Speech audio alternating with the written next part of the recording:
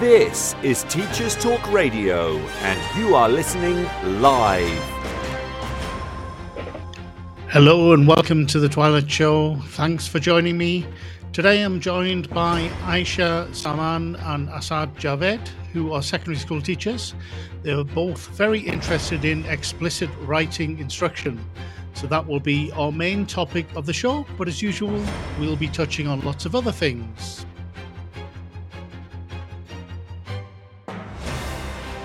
This is Teachers Talk Radio, and you are listening live.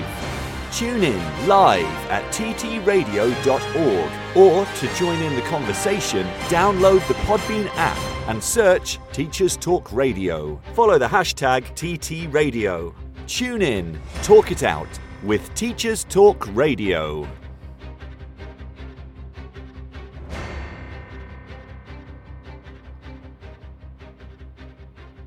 So welcome to the Twilight Show, everyone. I'm Graham Stanley, speaking to you live from Mexico City. As I mentioned in the introduction on today's show, I'll be talking to Aisha Zaman and Javed about explicit writing instruction. Now, Aisha Zaman is a secondary school English teacher and also an A-level English language teacher. She's passionate about oracy and literacy, narrowing the disadvantage gap and providing a high challenge for all students. She also has a keen interest in sociolinguistics and discourse. Asad is the newly appointed head of English at a comprehensive school in Greater Manchester. He is particularly interested in championing disadvantaged pupils through a focus on grammar for writing and oracy. And I will be talking to Aisha and Asad about explicit writing instruction and more after the Teachers Talk Radio news. This show is brought to you in partnership with John Catt Educational, publishing professional development books and resources to support great teaching and learning in schools around the world. Have you checked out their latest releases? Use the code JCTTR2324 for 20% off your order. Don't miss out. Visit johncattbookshop.com to explore their full range of titles and advance your own professional development today. Happy reading.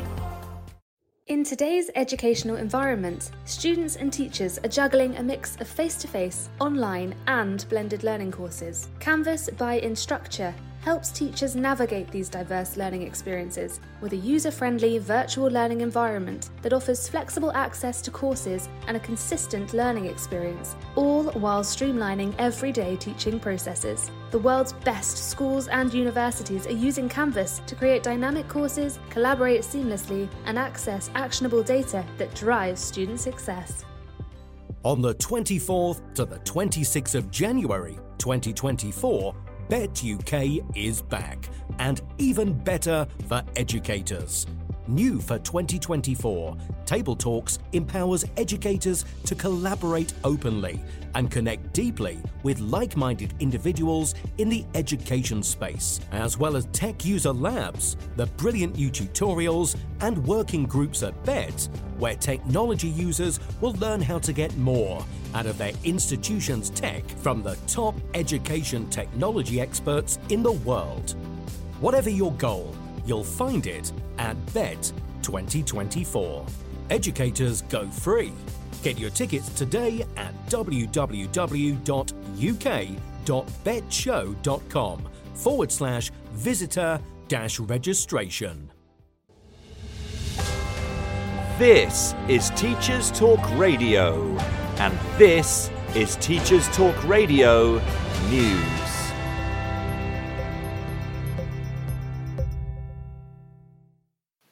The BBC News website reports on announcements that GCSE students in England will get formulae and equations in their maths and science exams for summer 2024. The Department for Education has asked the exam regulator to extend previous support for another year to limit the impact of COVID. Most students who were due to sit GCSE exams next summer were in Year 7 when the first lockdown began. Teaching unions have welcomed the proposal, which is being consulted on. The DfE said it would mean enhanced formulae and equation sheets for pupils in maths, physics and combined science. Education Secretary Gillian Keegan said these pupils will be the last to experience 2 years of national closures during secondary school, and that it was right that they get additional support. She went on to say it was disappointing that the decision had been made so late on, as many pupils will take mocks in the coming months or so. The union ASCL welcomed the consultation, but argued that the provision of support materials should be permitted as it would reduce some of the stress of exam preparation and allow pupils to focus on core knowledge and skills. Prior to this announcement, exams in England had been due to return to 2019 arrangements. Exams were cancelled across the UK in 2020 and 2021, and grades were based on teacher assessments. When students returned to exam halls in 2022, they were given extra support. Some measures remained in place for exams in England in 2023, with exams in the same subject spaced more apart, formulae and equation sheets in some subjects, and not being tested on unfamiliar vocabulary in modern foreign languages. But, unlike the rest of the UK, students in England were not given information on topics on which they were being tested. England was also the only nation this summer to bring back in line with 2019, with Wales and Northern Ireland planning a slow return. As a result, the drop in pass grades was steepest in England. In another week of political drama, the latest government reshuffle has seen the return of many familiar faces. For education, it means the return of former Education Secretary Damien Hinds as Schools Minister. He replaces Nick Gibb, who resigned to pursue a job in the diplomatic service. A report in FE Week focuses on Hinds' previous experience leading the DFE between January 2019 and July 2019, during which time the government completed reforms to technical education. Hinds has previously said, after his 2019 departure, that there was still work to do on social mobility. He was replaced by Gavin Williamson. The Education Secretary stated Mr Hinds is hugely experienced and who would continue to build on Nick Gibb's record of driving up standards. Mr Hinds is the sixth person to hold the Schools Minister role in 18 months. The Glasgow Times reports on what it calls the long-term decline in education standards after the Institute of Fiscal Studies looked at Scotland's disappointing history in PISA figures, an international measure. Since 2012, Scottish scores in maths and science have declined. The figures also show a wide gap between the richest and poorest in maths, science and reading, but more well-off students also underperform when compared to their English counterparts. Large increases in spending and big reforms such as the Curriculum for Excellence do not seem to have translated into higher performance, according to Andrew McKendrick, one of the report's authors. A Scottish Conservative education spokesman said the report should act as a wake-up call for the SNP, and Scottish Labour said it exposed the damage the SNP has done. Finally, Schools Week reports on the invitation to schools to request a free portrait of King Charles II under a new government scheme. The scheme is costing £8 million. Those wishing to take up the offer must apply before the 2nd of February 2024. The King will be shown in ceremonial dress and delivery of the images will take place between February and April next year. The A3 size picture will be printed on high-quality paper and be in a glazed frame. Schools which display pictures of Her late Majesty Queen Elizabeth will not be obliged to take down her portrait. Suggested placement of the image of His Majesty is reception areas or a function room or similar location. Schools will not be able to see the portrait before submitting requests. The image is not being funded from school budgets but out of a separate pot similar to the scheme which provided a free book to every primary school pupil to mark the Queen's Platinum Jubilee in 2021. This has been your Teachers Talk Radio News with Joe Fox. Hello and welcome back, everyone, and welcome in particular to my guests, Aisha and Assad. Thank you so much to you both for joining me today. How are you and what have you been up to? Hi there. So firstly, obviously, thank you so much for having me on the show, having both me and Aisha. I've had a wonderful little day. So as you can imagine, so there's obviously the Christmas markets on at the moment. So I live quite close to the Manchester city centre. So I managed to have a little walk with my brother into the city centre. We got to sort of sample some of the stalls at the Christmas market. So yeah, it's been a good little day. Thank you. Fantastic. How about you, Aisha? Oh, brilliant. Thank you so much again, Graham, for inviting us. That sounds like a wonderful day, Assad. I've had a bit of a lazy day today. I'm very tired after yesterday. We had this fantastic speech night in our school. So just had a bit of a lazy day with my son, did some cooking, and yeah, just relaxed at home. Thank you very much. Wonderful. So I usually start by asking my guests to talk about how they became teachers. So I'd love to hear what it was that attracted you both to education, how you got started. Yeah. So I'll make a little start. So so in my family, I think most members of my family and my extended family, in fact, I think work in the sort of public services. So I was actually born in Pakistan, and then I migrated to Britain when I was 10 years old. So I primarily started, I suppose, learning English from then on. Otherwise I would have just been familiar with the alphabet and a few sort of phrases here and there. But even back in Pakistan, a lot of my, aunts and uncles, they were teachers, and they were sort of figures that I really looked up to. Coming to Britain, I think the education landscape 10 or 20 years ago, when I would have been in school, I think it was so different. But I think because I had that early sort of faith in teachers, and I think I suppose I was kind of motivated by that same sort of factor of sort of being almost like a role model for pupils. And I think also because of having that kind of learning experience of having, learning English from the age of 10 onwards. And I was, I felt quite passionate about ensuring that actually, seeing how people are taught essentially, and how we can sort of better children's lives through our instruction. Oh, fantastic. Thank you, Assad. And so it was very clear from quite an early age that you wanted to be an English teacher then, is that right? Absolutely. Yeah, absolutely.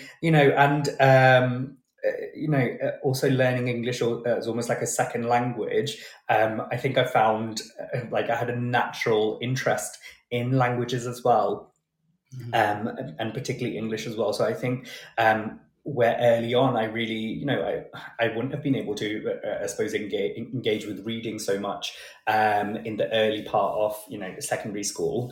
But actually, when I did when I was able to get to grips with reading and things like that, it was, opened up a completely new world for me. So I think I do remember reading some, I think by the time I could confidently read, I kind of passed that phase of where I could kind of read teen fiction. So I didn't really get that kind of natural transition into reading through reading things like Harry Potter or anything like that. In fact, I think it was really kind of around when I was in GCSE or sixth form, which is when I could confidently kind of sit down and read something in English. And it was, when I was able to do that, I was really, it really completely changed my world. And, I didn't give myself an easy time either. I really started with, something like Salman Rushdie, which was, wow. I wouldn't necessarily recommend it. But from then on, I've been hooked in ever since. So yeah, it was a challenge, but I feel like I fully embraced it. Fantastic. And I have to say, I've been looking at both of your Twitter accounts, and I see you're learning Spanish. Is that right? Because I saw lots of stickers with Spanish vocabulary around the kitchen. Yeah, and I'm actually sat in my kitchen at the moment, and I've got Spanish vocabulary stickers stuck all around the kitchen. So I absolutely love it. It's wonderful. It's a great way of actually learning vocabulary. I remember I did that myself when I was learning Spanish for the first time a long time ago, but I used Post-it notes because the stickers weren't available. At least I didn't know about them. But really, really good idea. Sorry, Graham. So I understand that you actually, so currently you're hosting the show from Mexico City. Is that right? That's right. Yes, I've been in Mexico City for just over 5 years now. And right. So learning Spanish, was that something that you did when you got to Mexico City, or did you already have prior experience of? speaking I Spanish? had experience. I actually many years ago, I moved to Spain and became an English teacher. English is a foreign language, and that's where I learned Spanish. And since then, I've pretty much lived in Spanish-speaking countries. So I lived in Spain for about 18 years, Wow, and then fantastic. and then moved to Uruguay. And then from Uruguay, after 5 years, jumped to Mexico, which is where I'm at the moment. Right. Okay. That's so interesting. So, obviously, because I'm learning Spanish in Manchester, so primarily the Spanish that you are taught is Castilian. Would you say that you've found Spanish to be very different across the different Latin American countries and Yes, Spain? yes, I have actually.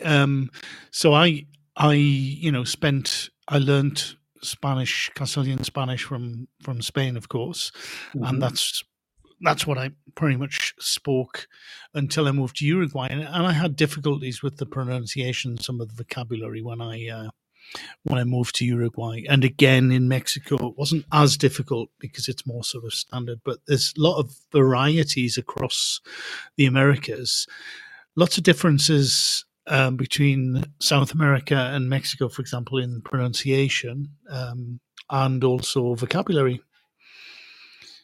Oh, fantastic. But not so much that they're not, it's a bit like a little bit like American English and British English or Australian English or other varieties of English, really. The varieties of Spanish, it doesn't impede you from understanding, but it does take you a little bit of adaptation. Yeah. Oh, that's fantastic. Aisha, how about you? How did you get attracted to teaching? Was it also like Assad that you had family members who were teachers, or was it something else? Not quite at all. For me, I became a parent very young. I became a parent at 19, 20, and I liked education. And I think I understood. I went back to university, studied English, literature, and language as an adult and via distance learning. And I just fell in love with English, and I completely understood the value of English. And so, yeah, that for me. It was the teachers that I met, the professors I've met, and so inspiring for me, and understood the importance of just communication, oracy skills, importance of English, and the value it had. And so I just knew from starting studying English that this is what I want to be. I want to become a teacher. Wonderful. Fantastic. I'd love to know how you two met as well. Were you working in the same school or was it something else? So we do actually currently work in the same school together, but I've recently been appointed as a head of English at another school, which is, so we have sort of worked together for the last 5 years now. I am very, sad, and, as much as I'm looking forward to my new job, I think I'm going to be, I'm going to miss Aisha and our sort of like department, who are, quite like a family at the moment. Yeah, likewise. Hassan, I'm very upset that you're going, but really proud of you that you are moving to the next step, and you'll be a fantastic head of English. But yeah, we both started together, so I've got a very special place in my heart for Assad. It's 5 years. Fantastic. So congratulations, Assad. That's quite a challenge, or quite a step up, isn't it? Yeah, thank you. Yeah, I think I wasn't really in my right mind when I think I was applying for the job, but I think it will sort of sink in, and I'm sure hopefully whatever challenge comes in my way, I will try and do my best to overcome those challenges. Wonderful, wonderful. So what I'd like to move on to now is this idea of explicit writing instruction, because I know you're both very interested in this. Could you talk a little bit about what that means for you both, and what it is about that interests you? Mm-hmm. So firstly, I think, so speaking about my background with sort of learning English and how I came to sort of learn English. And I think one of the reasons why, so in the last couple of years, I became really interested in grammar. Well, I think firstly, obviously the education landscape in England has changed so much over the last couple of years. So, you may recall yourself, Graham, so I'm not sure, what your educational experiences were. But I definitely remember, so arriving into the country at the age of 10, there was such a huge disparity, in the kind of education that you might get in, depending on the school that you go to. And, so my parents would not have been sort of aware of the sort of differences between, so I grew up in the south of England, and they wouldn't have been aware of the difference between, a grammar school and, just a state comprehensive. And I think, I almost feel like now that I see pupils now as well, I can see the sort of advantages that they receive in receiving that grammar instruction early on, and sort of through their primary schooling. And now I do think that actually grammar instruction is becoming something increasingly popular across secondary schools as well. It is something that's hugely valuable. And then on the other hand as well, so one of our previous heads of department who's moved on to a new school, she was also very sort of like, she really championed the idea of grammar. And though I think most of us in the department at the moment would not have been, very, would have had a great competency in teaching grammar, I think once we sort of got to grips with it and realized its value in all forms of writing, like fiction, non-fiction, even essay writing, I think it's something that, we've really, seen as a great benefit and as a great tool for the pupils. So, yeah. Is there anything else you would like to add, Aisha? Absolutely. Growing up as well, went to the local school. Coming from a single family background, mum very limited English, and I see it now, the disadvantage that we have, the gap is widening more so for our pupils who may not have English as their first language at home, and the importance of thinking of grammar, not just thinking of grammar as just simply about rules and correctness, to really focus on the choices of grammar and how does it construct meaning is extremely important. I do think we need to stay away from that as well. So again, mentioning Helen as well, she was a massive factor for me as well, really making the way I think about grammar in a completely different way, being that more granular, thinking about sentence levels, words choice. We have to remember pupils at home, not all pupils have English as the first language, and that gap that they have, whereas I can't recall in my kind of childhood or teenage years having the ability to even do homework at home. I didn't have that place.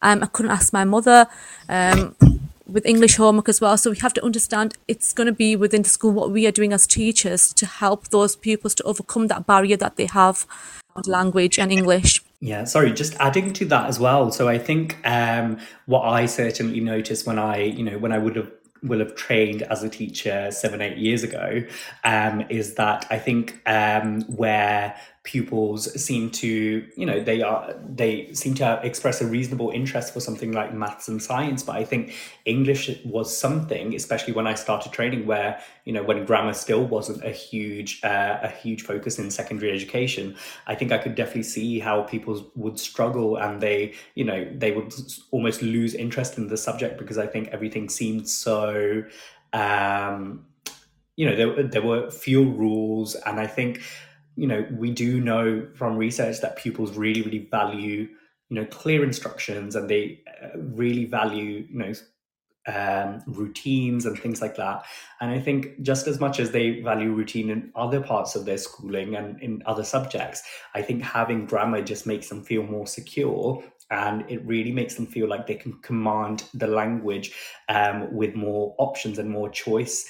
And I think it just makes it a little bit more, it just gives them more tools to sort of work with explicitly, rather than having to think about, what do I write creatively? I think sometimes, we also tend to think of creativity as something, something that comes from us internally. But actually, having those tools really allows you to express yourself even more freely. If you can sort of have a command over, well, if I want to create this, create a particular imagery about a particular setting, I might use prepositions and things like that. And I think it just gives pupils more explicit understanding of how their language is used. Yeah, I completely agree. Just to add on, I think for them to understand that the repertoires of possibilities with language as well when you construct meaning, so that explicit kind of focus on language choice extremely important, I think, and that meta-linguistic, understanding is really powerful. This is all really interesting. Thank you for that. So, as I understand it, then it's so very, very much a focus upon different elements of grammar and language that you're trying to sort of introduce or increase the knowledge of the students that the students have. Is that it? I'm trying to get my kind of head around it my background is as an English language teacher, but as a foreign language, so it's a bit different to kind of try and understand what exactly how you'd approach this with the actual students. It'd be great if you could sort of give me a better idea of how you'd actually sort of approach a lesson, for example. Yeah, absolutely. So, firstly, there is a study done by the University of Exeter, who came up with the idea of the LEAD principles, and LEAD sort of stands for an acronym as well. And I think now I'm sort of forgetting what LEAD actually stands for. But one of the main elements in there is the idea of using an authentic text. Okay, so I think A in LEAD stands for authentic text. So it's the idea of introducing grammar through authentic texts written by what you might see as like sort of proper writers, rather than, when we think of grammar instruction, we get a picture of maybe a Victorian classroom in mind where you're sort of sat down going through, various rules of education and things like that. Now, thinking about what a lesson might look like. So, I think Aisha and I discussed that we might discuss how it's used in, fiction and then maybe non-fiction as well. So just thinking about fictional writing. So I taught a lesson recently, actually, and it was actually around the use of preposition and prepositional phrases to create imagery. And this was actually done with a bottom set year 10 group, or, obviously if you're listening in from a different country, it's a GCSE group, okay, or who are in the early years of the GCSE group. And so they, the pupils started off by firstly, we approach the lesson with vocabulary. So the pupils are given explicit vocabulary instruction as well. And they had to organize words to do with power into powerfulness and, weakness. So it was words like, being misanthropic. Is that power? Is that weakness? And then they had words like, hubris. Would you categorize that as power or something that's a weakness? Then after discussing those words, we looked at an extract of a dystopian text, and it, we kind of looked at, okay, well, how is the writer perhaps creating an impression of the outside world or nature being something that's quite toxic or quite sort of misanthropic for the characters. And whilst we were looking at it, we explicitly focused on the use of prepositions that we use to create imagery or create the surrounding. And then obviously we had a discussion around it. I think we looked at a particular text where I think there was sort of acid rain and the snow was really violent and it was really, sort of harmful to the characters, and they were afraid to go outside.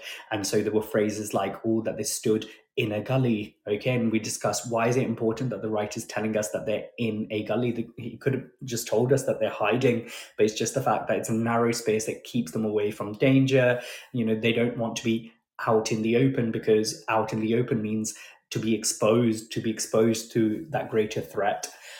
So after we sort of had a valuable discussion, and we discussed why those prepositions are valuable within that particular extract, then pupils were given an image of their own, and they were given sentences, simple sentences, okay, what those sentences look like. And then we sort of modeled how we might improve those sentences by using prepositions. So I think if I just remember off the top of my head, it was something like, okay, we're going to describe, rain outside in, in Oldham in Greater Manchester, something, that the pupils would all be familiar with. And, we had a sentence, and then we looked at, okay, well, how can we add in prepositions? Okay. And how might we use prepositions to personify the rain? And then, pupils came up with these beautiful phrases like, oh, in the clouds were raining heavily. Sorry, I am just making this off the top of my head after, having a significant amount of mulled wine. But it was, things like, in the clouds are, they are misanthropic, and they are, out in the open, the characters exposed and things like that. And, giving that sort of task of where, very controlled examples of, okay, you've got these simple sentences, but you just have to improve them using prepositional phrases. That was a really nice scaffold for those pupils, which allowed them to sort of, play with the language, and to see, where might these prepositions add value to those sentences, before sort of giving them a more open-ended task of then writing freely. But I think because they were able to learn the principle of, okay, well, I've made these explicit choices using the prepositions that I know and using the vocabulary that I know, that they were then able to, they had the confidence to then, okay, well, if I then had to do it from scratch, okay, that I could maybe do that, and I might, add a few prepositions here and there to create imagery and to personify the weather. Fantastic. Thank you. That puts it really much into context. That's really, really good. Thank you. Aisha, is that the way that you approach this as well, or are there any differences to what Asad has explained? No, very simple, similar as well. I think Asad introduced me to the lead principles by the study done by Exeter University, but I was doing something very similar already. I can give two examples. First, I would say from quite a low ability year 7 class who are studying the Odyssey and the Iliad. So something I kind of led on last year and this year as well was oracy and dialogical teaching. So like priming the pupils before they attempt anything written down. I think that's so important, especially for our kind of lower ability pupils. So they were studying and trying to create noun phrases for Odysseus and Achilles in the Iliad. So before we kind of started, we kind of looked at some images. I did this kind of, I think Voice 21 did this, where you agree, you build on a statement, and you have to challenge a statement as well. So I posed a question: how is Achilles petulant? So one of our key words from last lesson. Someone had to agree in pairs, and someone had to build upon that point, and then challenge. And then the same question again for Odysseus as well. After they did that, they had a lovely kind of discussion, used their oracy skills to support their thinking process and deepening that understanding of the task for that lesson. Under the visualizer, we modelled how to create noun phrases. So just like Asad said, really explicit teaching of how to use prepositional phrases, use a non-finite clause. Before we kind of attempted, the pupils attempted, independently themselves. There was a lot of modelling by me. So really started thinking, so on top of my head, I can start thinking, but they were writing something about Odysseus, what happens to him, his journey, how it evokes sympathy for the reader.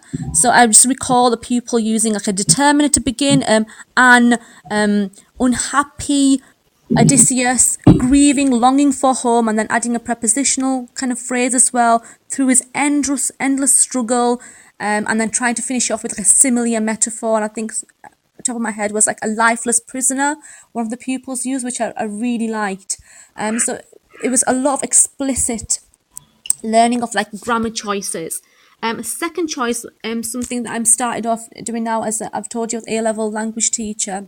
The first time I'm teaching component 3 on the EduCAS exam board is again creative writing. So I've used something extremely similar for year 12 pupils as well. So we've called it slow writing. So at the moment they are looking at some dystopian texts. So really breaking down every word into class.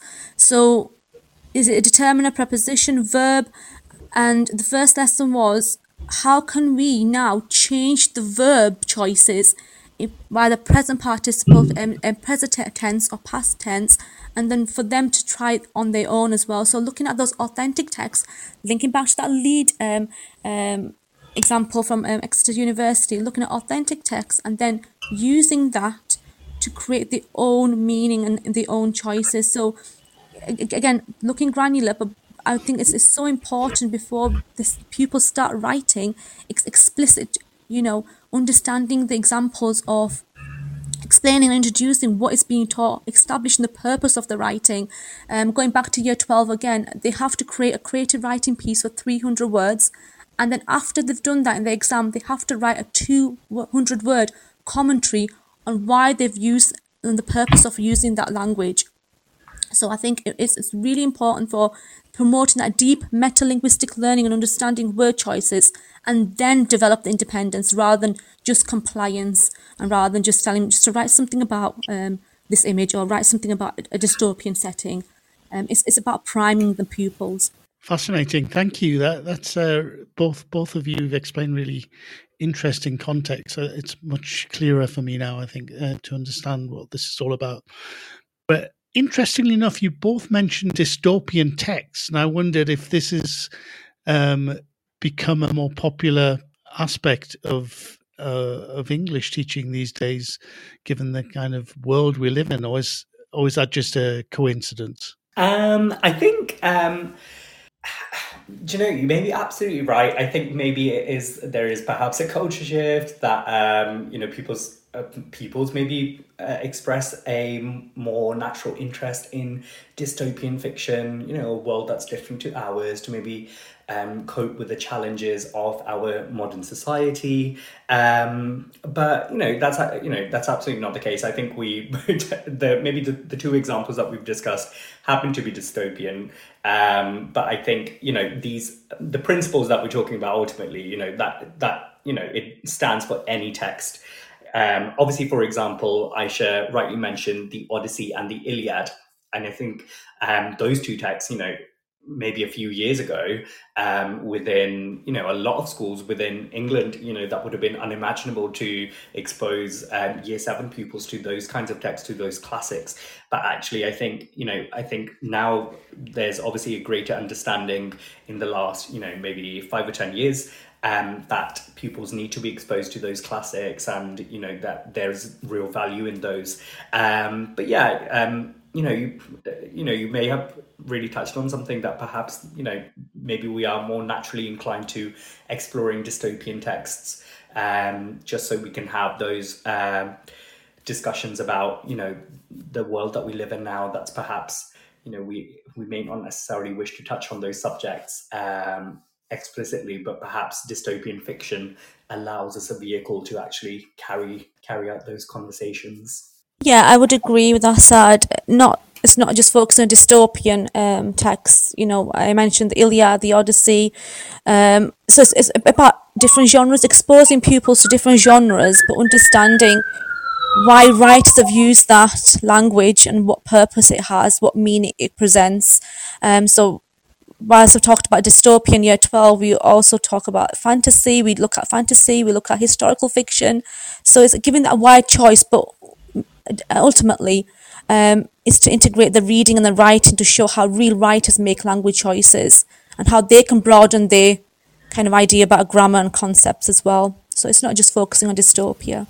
Of course, yes. Okay, good to know. And it's really interesting to hear you, you're talking about using of very classic texts. I'm imagining you would also introduce your students to contemporary writers as well. Is that the case?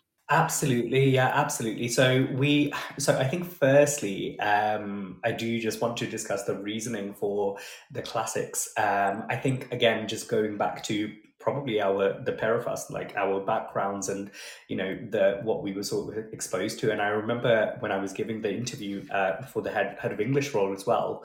Now the school that I will be going to is a very it's in a very diverse community. It's in the heart of the city, and it is so therefore attracts pupils from all sorts of backgrounds.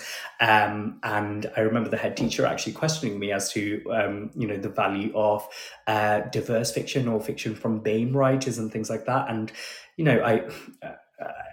I think I still stand by my response, which was, I do strongly believe in incorporating, BAME writers into our, curriculum journey, and, it's extremely important that pupils have exposure to that. But at the same time, there's extreme value in classics. And I think sometimes as English teachers, we do tend to be, more, maybe more progressive than, naturally because of the content that we read. But I think, sometimes we might sort of brush aside the classics as sort of like, we don't necessarily want to focus on, the phrase that I read on Twitter, dead white men. And actually, I remember discussing in my interview that actually, if we didn't discuss those, then we'd be disadvantaging our pupils. We don't just prepare them for GCSEs and A-levels, we want to prepare them for life. So say, for example, if one of my pupils goes to a university where they are, where they're in the company of pupils who've gone to private schools and things like that, then I do want them to have had the same instruction and the same literatures that, their other peers may have engaged in during their educations. But, it is about ensuring that they do get that broad field. So in our current school at the moment, we have a very linear journey through our curriculum. So they start off year 7 looking at the Iliad and the Odyssey, because obviously that's the foundation of most literatures in Western culture. But then by the end, they do explore more contemporary texts like Things Fall Apart by Chinua Achebe. But actually, there's a clear link there. So, where they studied tragic heroes at the start of year 7, that's then clearly linked to how the idea of a tragic hero has developed over time, or how modern writers like Chinua Achebe has also used those same principles and those same conventions within his own writing to create, great heroes like Okonkwo, who are also equally as hubristic as, Achilles and Odysseus. I completely agree. I think there is scope for modern kind of BAME, and I'm a big believer in that diversity within our English curriculum, but there is value to classic works as well. And I noticed more so how we do Othello, so we look at the kind of Aristotle's tragic hero concept, and I think it's so important that we shouldn't be ditching classic texts for just contemporary stories. There needs to be a blend of past and present text to develop that crucial skills in our pupils, so they have the overall understanding of they can utilize the values of a classic text as well. I think year 9, I don't know if you agree, Assad, but I do, the classic tragedy that we study, Othello, which is rampant with racism and like systematic racist society, but it's so wonderful to utilize Shakespeare's text there to kind of make an understanding of like humanity and the universal aspect of jealousy. How does that shape a text, and society concerns about manipulation and honor and reputation? So there is so much value with classic text, and I think something like such a complex play like Othello is really worth like exploring with our pupils. And just touching on that again, so yeah, Aisha, like you mentioned, specifically with year 9, so our year 9 curriculum, so I think it's kind of the overarching sort of the overarching brand of the year 9 curriculum is, I suppose, tragic heroes over time. So they start off the year looking at Othello, so Shakespearean tragic hero, but then they look at The Crucible, with John Proctor being a more modern tragic hero who doesn't necessarily have the same status as, Othello being this war general, but that actually equally, despite not coming from that sort of more aristocratic background, he still has features of a tragic hero, but they are just modern. And then finally looking at, they look at Okonkwo and Things Fall Apart. So it really helps them to understand how, writers over time, kind of use those same conventions, and hopefully that translates into their own writing as well, that being original doesn't have to mean thinking of something from scratch, but it may just mean adapting what we already know to discuss important issues in our own time. Yeah, absolutely, I completely agree. Very, very interesting. And I'm going to ask you, anyone who's teaching English, of course, in the UK in particular, will know this, but I don't. So I'm going to ask you the question: how much freedom do you have on the text that you choose? I'm presuming, depending on the exams, you have constraints. But what about other examples? Are you given guidance, or are you left pretty much up to yourself to choose sort of texts that you find are interesting and relevant to your students? So I think it's really, in all honesty, I do think so. Obviously, there are clear challenges to education at the moment, with especially the current political landscape and whatnot. But I do actually think genuinely from the time when I would have started education, it's moved in the right direction. And so I remember our current school where Aisha and I currently work, when we started at the school, there was a very, you can only really describe it as quite a dated curriculum. So, it was the kind of thing where, as a teacher, you could make a choice freely about the text that you taught, as long as it maybe fitted a certain theme. So going back to dystopia, Graham. So, if that term's focus was dystopian texts, you could choose your own dystopian text to teach. But really, now thinking more from like an overview of a department, really, those 30 pupils that are sitting in, for example, Aisha's class versus those 30 pupils that are sitting in my class, what value is there if Aisha is teaching one text and I'm teaching the other? Yes, there is some freedom, but, whilst freedom is lovely, I think it does have to bear consistency, because pupils have conversations outside of classrooms, and, it is really important to get that consistency right as well. On that matter, however, so recently in the last 3 years, we've gone through and actually completely transformed our Key Stage 3 curriculum. And actually, in a way, Aisha, you can tell me if you think it's correct as well, but I think there was ample choice. So, because the curriculum transformation happened quite democratically, we did have we did have valuable discussions prior to choosing those texts as to why we are choosing those texts, and whether everyone believed that those texts were the right text to teach. Obviously, when you get to GCSE, there is a limitation because of policy at the moment, because obviously, as you'll be aware, so for the English GCSE, you can only really teach British literature. Now, we are quite privileged in our school in that we have a sixth form. So when pupils get to sixth form, there is a broad range of texts that they study. So, they do study classics like Wuthering Heights. However, they do also then study, something like A Streetcar Named Desire, which I know is obviously very popular in lots of schools. And then depending on the component that you've chosen for the prose, you can teach really, lots and lots of different types of texts. So for example, we teach A Thousand Splendid Suns by Khaled Hosseini, which is, absolutely heart-wrenching. And then The Handmaid's Tale as well, which is obviously, currently popular because of a very popular series. So yeah, I think at the moment, you guys can comment on whether you agree with me, but I do think there's a right balance at the moment of freedom versus, something more prescribed. What do we think? I agree, Assad, if I can just drop in, everyone. I remember when I started with you, but I was NQT, and you probably agree, Assad, one thing we wanted was consistency. I think every teacher was doing their own thing when we started, and I think it's a lovely balance now that we have. We still need our pupils to get to the outcomes, and there needs to be some form of consistency that all teachers are doing the same thing. I recall a fairly new teacher, there was such ample choice and everyone was doing their own thing. It was a very confusing place and time for me.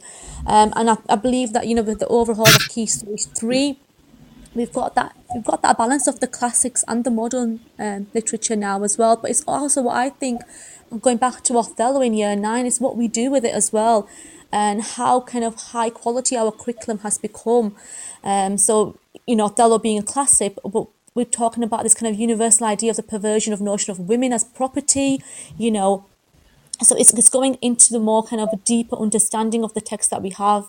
And I agree with you, we are very lucky to have a sixth form at our current school, so we have more ample choice there as well. So I think it's a perfect balance at the moment.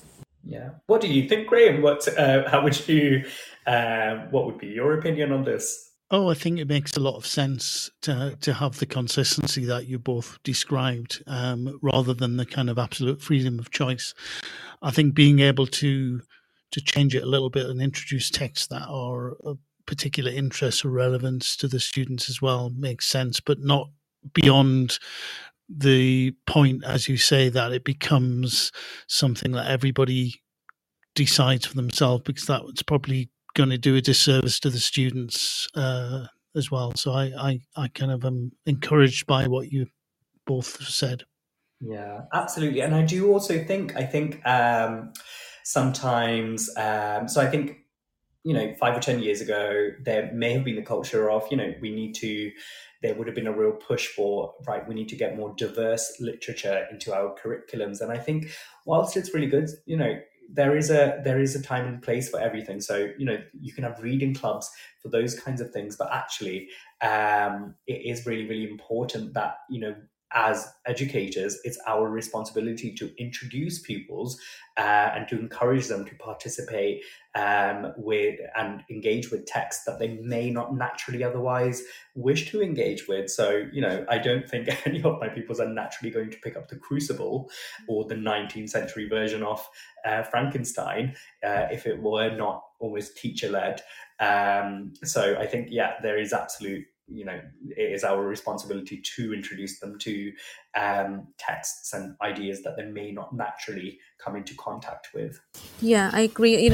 That's where the extracurricular comes in. I myself have run a diversity book club, but just for diversity, I just don't think we still should be safeguarding the teaching of classic literature and not deprive our young people of the wealth of knowledge and enjoyment that they can have from like heritage and historical classics. And I don't think it's justifiable just for that reason.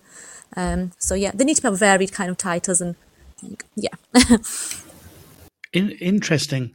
I'd love to hear more about, Aisha, this diversity book club you're talking about. How does that work? So this was something we ran last year. Myself and another member of staff. She is the head of the cultural of our school. Sorry, I don't mention her name then. But we had a diversity book club where it was really led by the pupils actually. So there were a variety of books that we liaised with the kind of the librarian about, LGBTQ plus, diversity. We had Black History Month as well. So the pupils they actually led on this.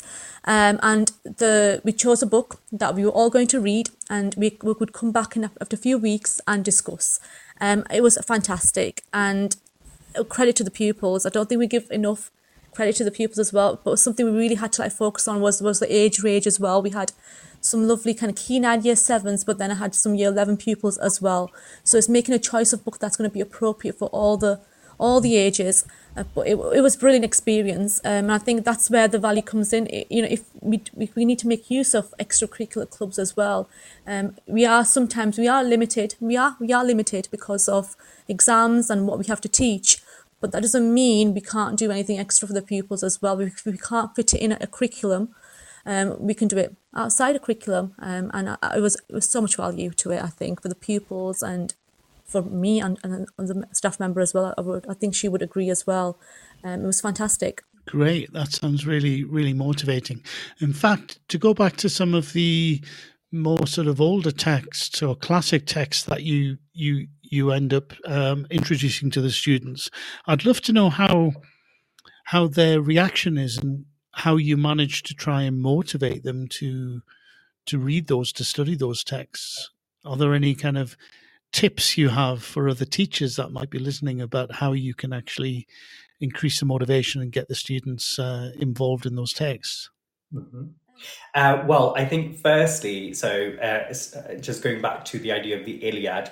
Now, it is a really, really vast text, and there's absolutely no way that you can get 11 to 12-year-olds engaging with the text in its entirety, and understanding all the characters, all the gods, and things like that. So you do have to kind of make a choice of what you sort of pick out from that text that you then present to them in the curriculum.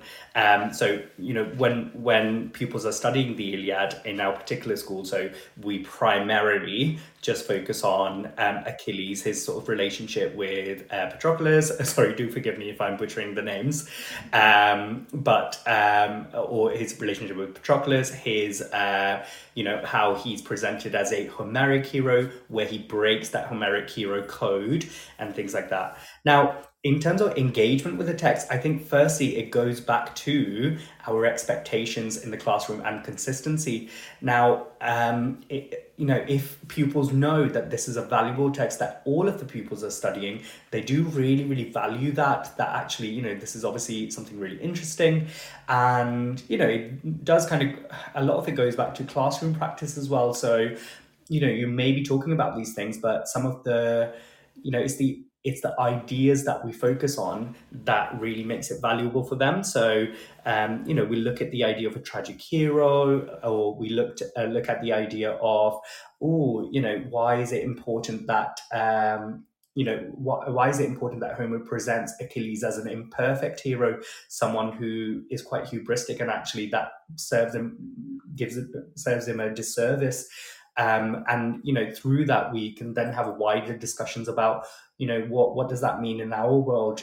Does that mean that there is one type of hero, or that all heroes are perfect? And I think people really value that, actually, that a lot of these literatures, they do teach us those moral lessons that are universal, and they're timeless. They aren't just time bound to the Hellenic world, but that actually these are relevant conversations for present day as well.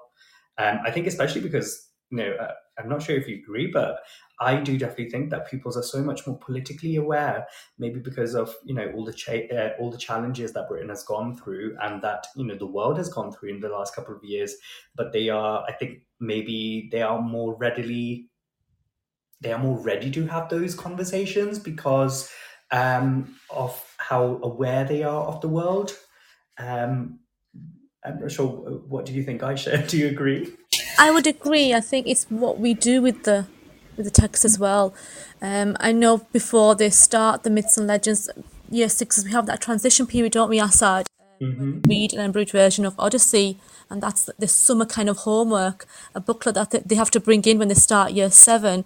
But again, I think the value is understanding the underlying kind of ideas of honor, that Homeric hero, and the concepts personified as well. So it's how you raise. I think it makes a really good link after we do the Iliad and the Odyssey, we move on to the medieval and Beowulf and so forth, and it's what you do with it as well. And I think pupils, that kind of prior knowledge as well, we should link to that as well. And I know in primary school, majority of primary schools, they do probably learn about the Greek civilization. They do have some understanding as well, so linking to that prior learning as well, understanding, like, for example, Achilles' wrath and how that leads to reconciliation and then the reintegration of a warrior.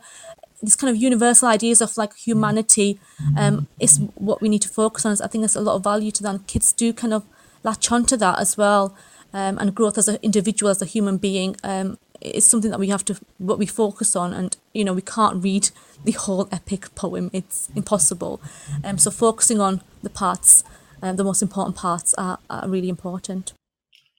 Just adding on to that, I think it's also really, really, I think, we sometimes undervalue what pupils at that age can engage with. So I think, like, especially, again, I know I keep referring to the past, but in the past we may have thought, maybe just do something like private peaceful holes with year 7 and 8, but actually, they are, we really undermine, the kind of a discussion that they are really able to have. And actually, it's only really recently through teaching of the classics that you realize the true potential of these pupils and how much they get out of it. And actually, because we start them off so early with the classics, when it gets to something like, in year 8, then they look at Frankenstein. So they look at, they travel through time, looking at the Greek stories, then the Dark Ages, the Romanticism era, Renaissance, and then looking at sort of Frankenstein. They've really, it makes it so much more easier for them to then access those other texts. And I think it's also the vocabulary that we sort of engage them with as well. So, pupils really, they can understand more complex ideas if it's explicitly taught. So, when we're looking at vocabulary in Frankenstein, they're taught vocabulary and concepts such as like the concept of the othering and the words like homogeneous societies and heterogeneous societies, and why someone like the creature in Frankenstein, why he may be disadvantaged or why he may be othered in a more homogeneous society. And they understand that because those words are explicitly taught to them, and those concepts are easily taught to them, and they are able to then make an understanding of why that text is so relevant and valuable even nowadays. Absolutely, I completely agree with you. I would never have thought a few years into my teaching that low ability year 7s will be able to use words like petulance and hamasha in their rights, having that kind of believing in them, having that high quality teaching for all. And it goes back to that what I mentioned earlier on about that dialogical teaching. We have at our school, we do teach vocabulary explicitly, but before they start writing them down, there's a lot of questioning, use of Socratic questions I use quite often in my teaching. Socrates himself, once said that questioning is the only defensible form of teaching, and that's the premise of what I kind of teach, the development of the whole pupil, and not just thinking that year 7 they cannot be taught this. They can, and I see it every single day, and I said you see it every single day as well, don't you? So yeah, I think using oracy to support but not putting limits on pupils, it's amazing what they can do with explicit teaching. Actually, I have the privilege of teaching Aisha's son, who's actually currently in year 8 studying Frankenstein, and it does always make me laugh because Aisha tells me how obviously we're very lucky because he's he obviously very much enjoys English as well, but he really enjoys going back home, isn't it, Aisha, and using those words that he's learned, saying, "Oh, Mum, I'm feeling very melancholy today," or I'm not sure if you can elaborate on those, Aisha. Yeah, of course. I've got you to blame or to thank as well. I'm not too sure, Asad. The other day he was saying, I am fallible. I think I asked him to pick up his clothes, and he said, I am fallible. But what made me laugh the other day was we're getting late for work, and apparently I had a lot of road rage. And as we got to the school, he mentioned that he was counting down that apparently I was, is it Dante's Inferno? Yeah. On the 7 pits of hell. Apparently I went through all the 7 pits of hell during our travel to school. So thank you, Asad. But do you know what? It is really encouraging that he's really absorbing it. And I'm not teaching year 8 this year. Right. Frankenstein I'm not teaching, and so it was lovely to at least he's learning. It is that kind of having a higher, deeper learning of a text, and I've never thought of teaching year 8. Yeah, absolutely.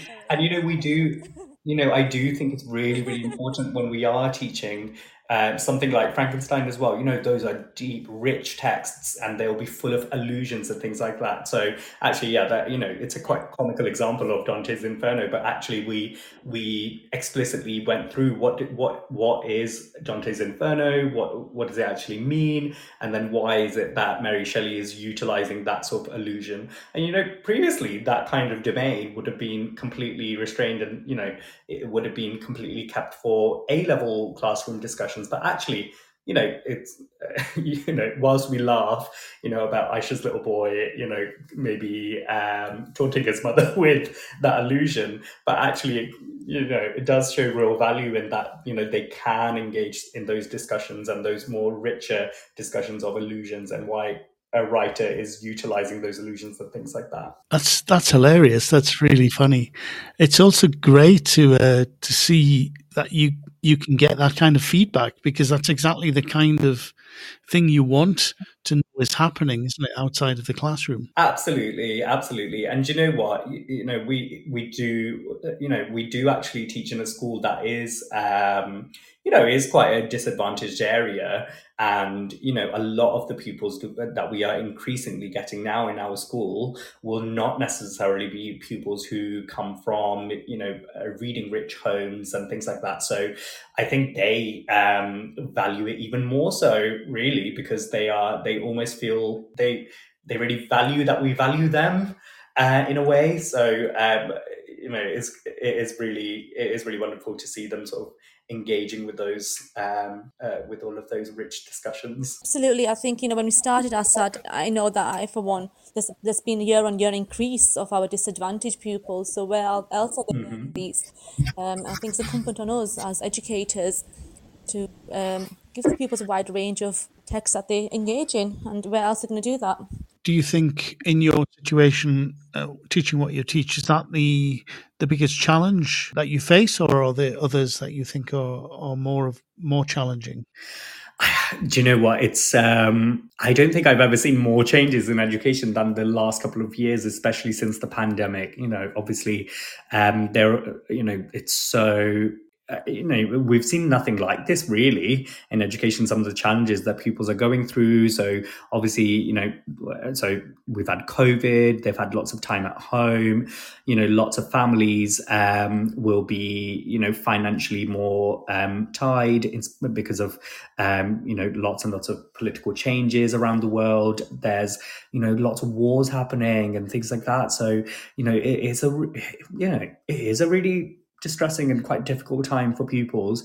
And, if that means that actually education and the rich stories that we teach them can provide an escape from them, for them from these difficult, challenges in our real world, and help them be able to understand maybe even those challenges through, passive discussions from these texts, then, I really do feel like we're doing them a service in introducing them to that kind of reading. What do you think, Aisha? Yes, I think after the pandemic, I noticed a massive change. And I don't know about you, Assad, do you agree with the mask wearing as well? That's something why I led on Oracy as well, was the pupils were just not, because they had to wear masks in classrooms.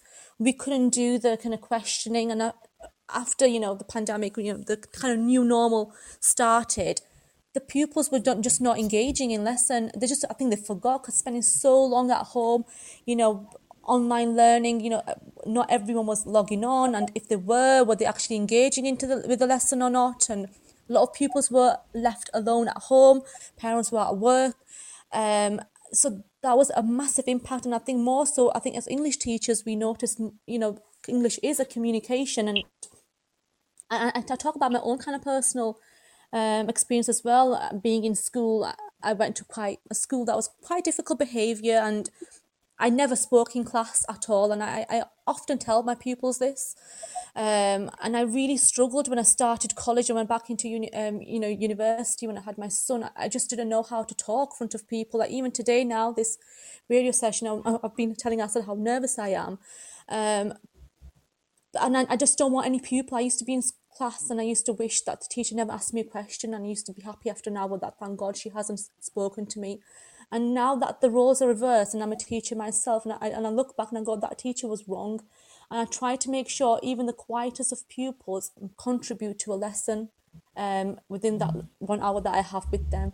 It's so important to have, oracy skills. And I think there's a multitude of, the disadvantage, but also what's going around in the world. I think it does impact on our pupils. But, as educators, especially English teachers, I personally, I think you would agree, Assad, there has been a massive change after COVID. And I think one line when I was doing this kind of leading on oracy, one line that really kind of was important for me and I heard was, your grades can get you at the door, but your oracy will get you through it. So are we providing that service for the pupils for that kind of whole, it's not just about grades, it's about communication. Are they ready for the next steps? Interesting. And I can definitely relate to what you said, Aisha. I was a very quiet, shy child at school and didn't really start coming into my own until probably after university, if I'm honest. And so it's something that I think is quite typical with a lot of people. But that's interesting what you were both saying about the pandemic. How did you find that experience, the kind of switch to online learning and then the post-online hybrid teaching, etc.? I'd love to hear what your experience was of that, whether the school that you're working with was ready for it, and how you and the school adapted to that, and the students. I'd love to hear more about that. So I think that actually we actually really benefited in a lot of ways during the pandemic. So during the pandemic, we maybe, in comparison to a lot of other schools, so we were actually going into school every single day. So especially maybe it was the first maybe few months where we worked from home, but then certainly the following September. So I suppose maybe 6 months after the start of the pandemic, we were required to come into school. And in hindsight, you do kind of want to be like everyone else and have the capacity to work from home and things like that. But in hindsight, we really benefited from it. So it was during that time where we were in the midst of transforming our Key Stage 3 curriculum, and during that time, we all so as a faculty, we all led on delivering CPD. So even being teachers and not necessarily having a leadership position, we also led on our areas of expertise in knowledge, but also in pedagogy as well. So I think that was in a way, ignoring all the other challenges, it was actually quite a positive time for us as teachers. On the other hand, in terms of teaching the pupils themselves, they obviously naturally benefited from the work that we were able to do as a team together. But ultimately, I think, like Aisha said, because they didn't have I didn't think really any school was prepared for that kind of challenge. And, we certainly didn't do any kind of online live lesson teaching until the following September, because our school was very methodical in, how they wanted to sort of prepare the kids for it. Because obviously, you can't just assume that every child is going to have a laptop at home. You can't assume that every child is going to have a quiet place to sit down and engage with that lesson.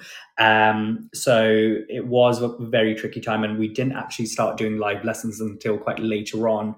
But even by that time, I do feel like, suitable provision had been put into place. So if there were pupils who obviously couldn't log in to lessons online, then they did have the means to actually come into school and and have a safe space to be able to engage with those live lessons as well. So it was a very tricky time, but I think that's why I really agree with Aisha when she said that actually oracy is something that we noticed is ever more important, because they had so much time out and not engaging in those high quality talks that actually now it's almost a responsibility to ensure that they do actually engage in that. Yeah, I agree with you. When it all happened, it was a very tricky time, and I was still in ECT. So there was years that I would have been spending trying to learn how to teach and try to be, craft my kind of teaching. We were all on online learning. But one thing I did notice, it was that kind of, the purpose that we have in teaching, like learning through talk. We formulate, we build relationships through our talk. The storytelling of Iliad, we try to use that with the purpose of talk as well. Group work, we couldn't do. And I think it did impact. And from my personal kind of at home, my son, who was in primary school, I noticed with him as well. He did go to school because I was one of those key kind of workers where he could have stayed in school. But it was that there's a lot of learning lost. And I think it will take years actually for pupils to get to that kind of place as well, understanding roles within school. I think impacting on behaviour as well, I believe. I don't know if you agree or sad. I definitely think it did affect on the whole of pupil, but more so we needed to build in more kind of dialogical teachings to allow pupils to learn how to like work with one another and have those discussions, which they never did in lockdown. So yeah, it was a big change, and but we did what best as we could. I think no school was prepared for what was going to happen. So yeah, I think it is something that we had to really kind of think about. But for me, as personally as well, I noticed with my son as well and the young people I worked with, but also as someone that was just learning to her craft, it was difficult to just like, now I've become a teacher, but now stop, now we're just going to do online learning. So it was a difficult time for everyone, I think. Yes, of course. Yeah, interesting. Thanks for sharing that. Just to sort of start wrapping up, I'd love, because it's a special interest of mine, to hear if what has happened with the emergence of generative artificial intelligence tools like ChatGPT, if that started to have an impact on, are you seeing that students are starting to use those tools, and is that something you have to kind of think about when it comes to assessing students, or is it not had an impact yet? So I don't know, Aisha, did you want to maybe comment on that initially? I haven't really noticed anything from the last discussion I've had. From lower down pupils, I haven't heard anything. I know some discussions in my form, but I would say something in year 12 maybe. So the way that A-level language that I teach, there is an aspect of it which is coursework, and I think you still have to think about, plagiarism and how it's, we don't know. I think the future's very unknown. I think our head teacher yesterday, I said, if you remember, touched upon it in his speech as well. And personally, I'm sorry, but I haven't really looked into it that much, but it is something that I am thinking about as well. I think it will have a big impact, especially for our older pupils who have that kind of coursework aspect of the course as well. But for younger pupils and in our years, I don't know about you, Asad, I haven't really noticed anything. So actually, just from my personal point of view, so I think the only negative example that I can think of is I think last year, so not because of the pandemic, but because of I think maybe because of the snow day, I think we sort of had to have a day where the pupils worked from home and they had live lessons. And I do remember sort of asking pupils lots and lots of questions. Now they weren't allowed to sort of have their microphones on, so they would write their answers in the chat. And there were sort of pupils who were maybe unwilling to sort of engage in the lesson, and therefore they kind of made it a point to kind of use ChatGPT for to get their answers and things like that. Now, obviously, that's quite an isolated example, but I think within the context of school itself, I think firstly, yeah. So I think because of the nature of our curriculum, so I think actually you can probably back this up as well. So I think what we teach is so explicit that if the pupils are seen to be maybe plagiarizing from AI, it's actually really, really obvious.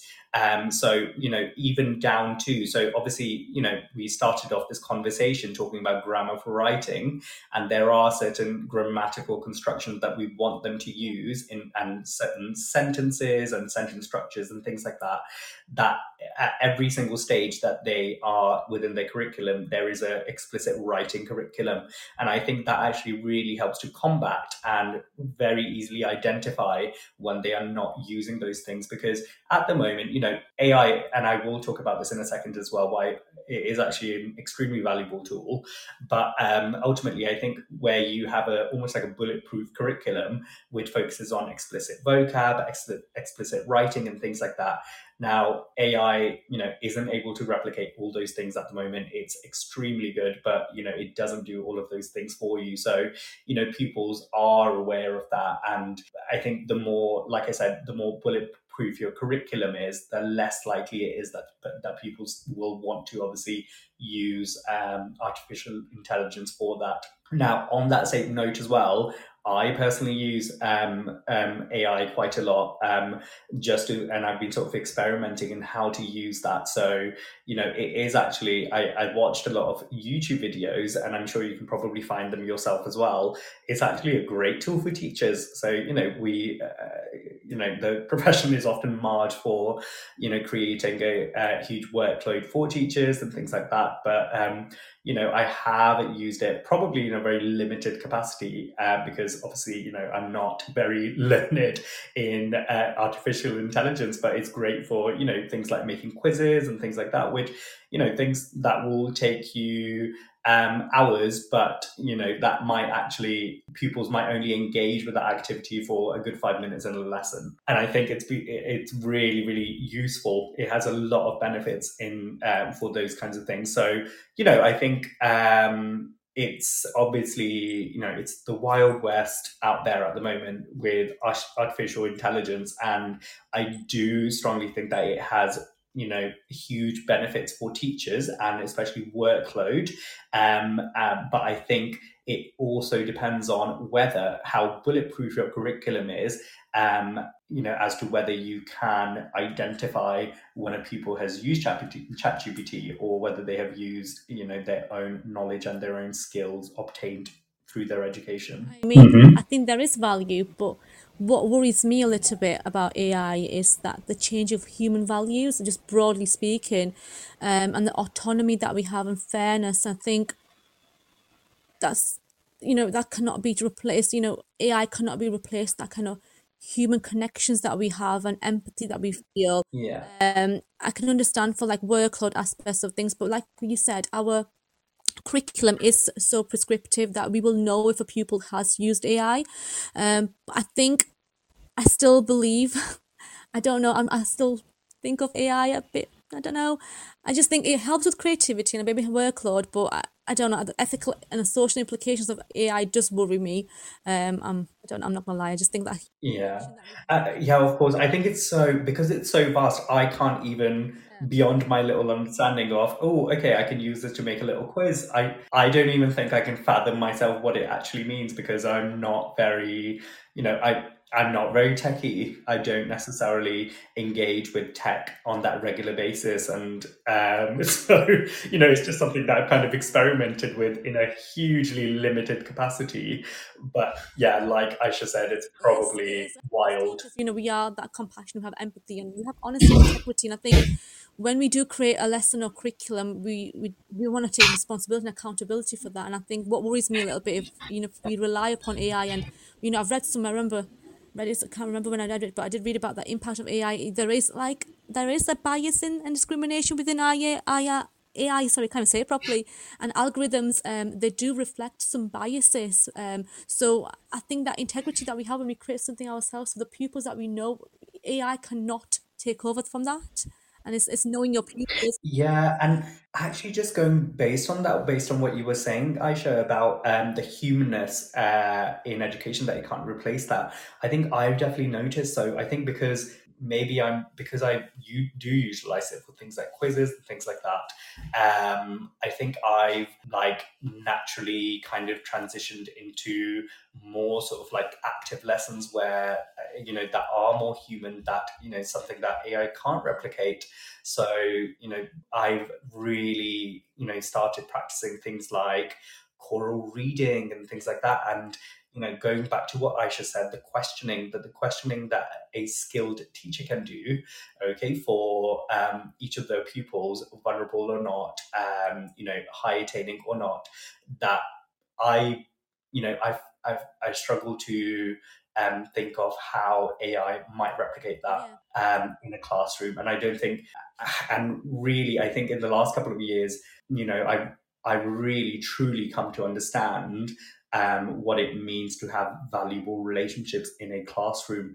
And I think the more I develop as a teacher and realize, that pupils really rely on their connections to us as trusted adults, I really don't think that it's something that could ever replace education, because it's such a empathic profession that actually that could never be recreated. Yeah, I agree with you. We started off, for example, with grammar, didn't we, Asad? So say if they type in, let's say, chat GPT, and some pupils, say my year 12s, maybe when I tell them to write a short opening, an exposition for a setting, and they use, say, chat GPT to help with that. It's that autonomy, and I just don't want, pupils, when we're talking about, sorry, I'm trying not to get my words right, but, when we're talking about the pandemic, when people were working from home and we were just using technology, I didn't see there was a value at that point. We had to do live lessons, but nothing can replace that human connection. And I just there are the impact on AI. We don't know yet. It's the unknown, but there is nothing can replace that human connection. And I think it's all about accountability and responsibility. We don't want teachers to start creating things using AI and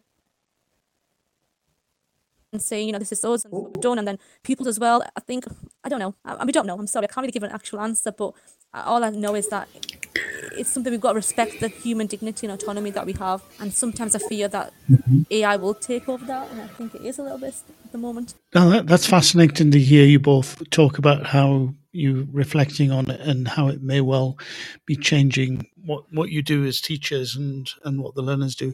I think you're absolutely right. I think we're right at the beginning of this at the moment, and we have no idea how things are going to develop, but we do need to keep on top of it and understand. But I think the key that you both mentioned, I think, is that the humanity, what makes us special as humans, what can AI not do is what I think the focus is on when it comes to teaching and learning, definitely. So listen, thank you very much, Aisha and Assad, for joining me today. I've really enjoyed listening to you and chatting to you today about your work and and thanks for sharing your knowledge and experience with you.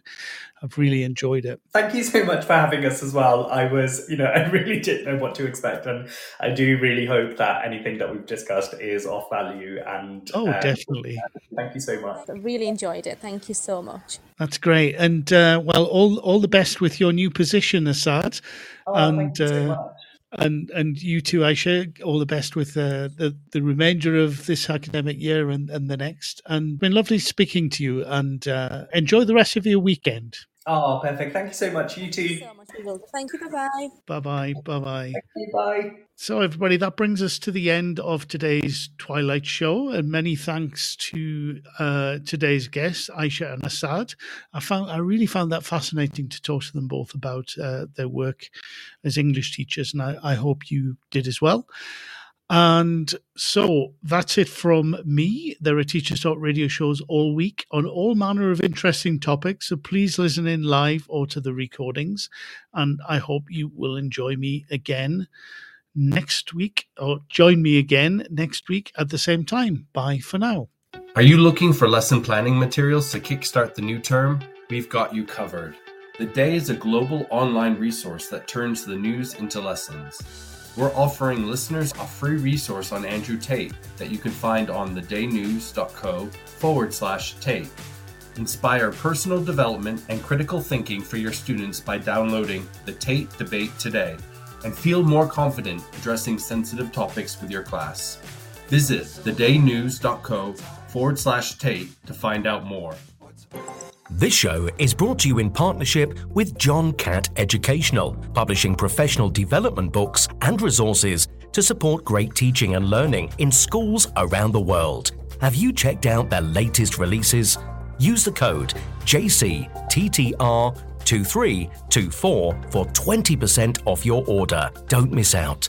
Visit johncattbookshop.com to explore their full range of titles and advance your own professional development today. Happy reading. In today's educational environment, students and teachers are juggling a mix of face-to-face, online and blended learning courses. Canvas by Instructure helps teachers navigate these diverse learning experiences with a user-friendly virtual learning environment that offers flexible access to courses and a consistent learning experience, all while streamlining everyday teaching processes. The world's best schools and universities are using Canvas to create dynamic courses, collaborate seamlessly, and access actionable data that drives student success.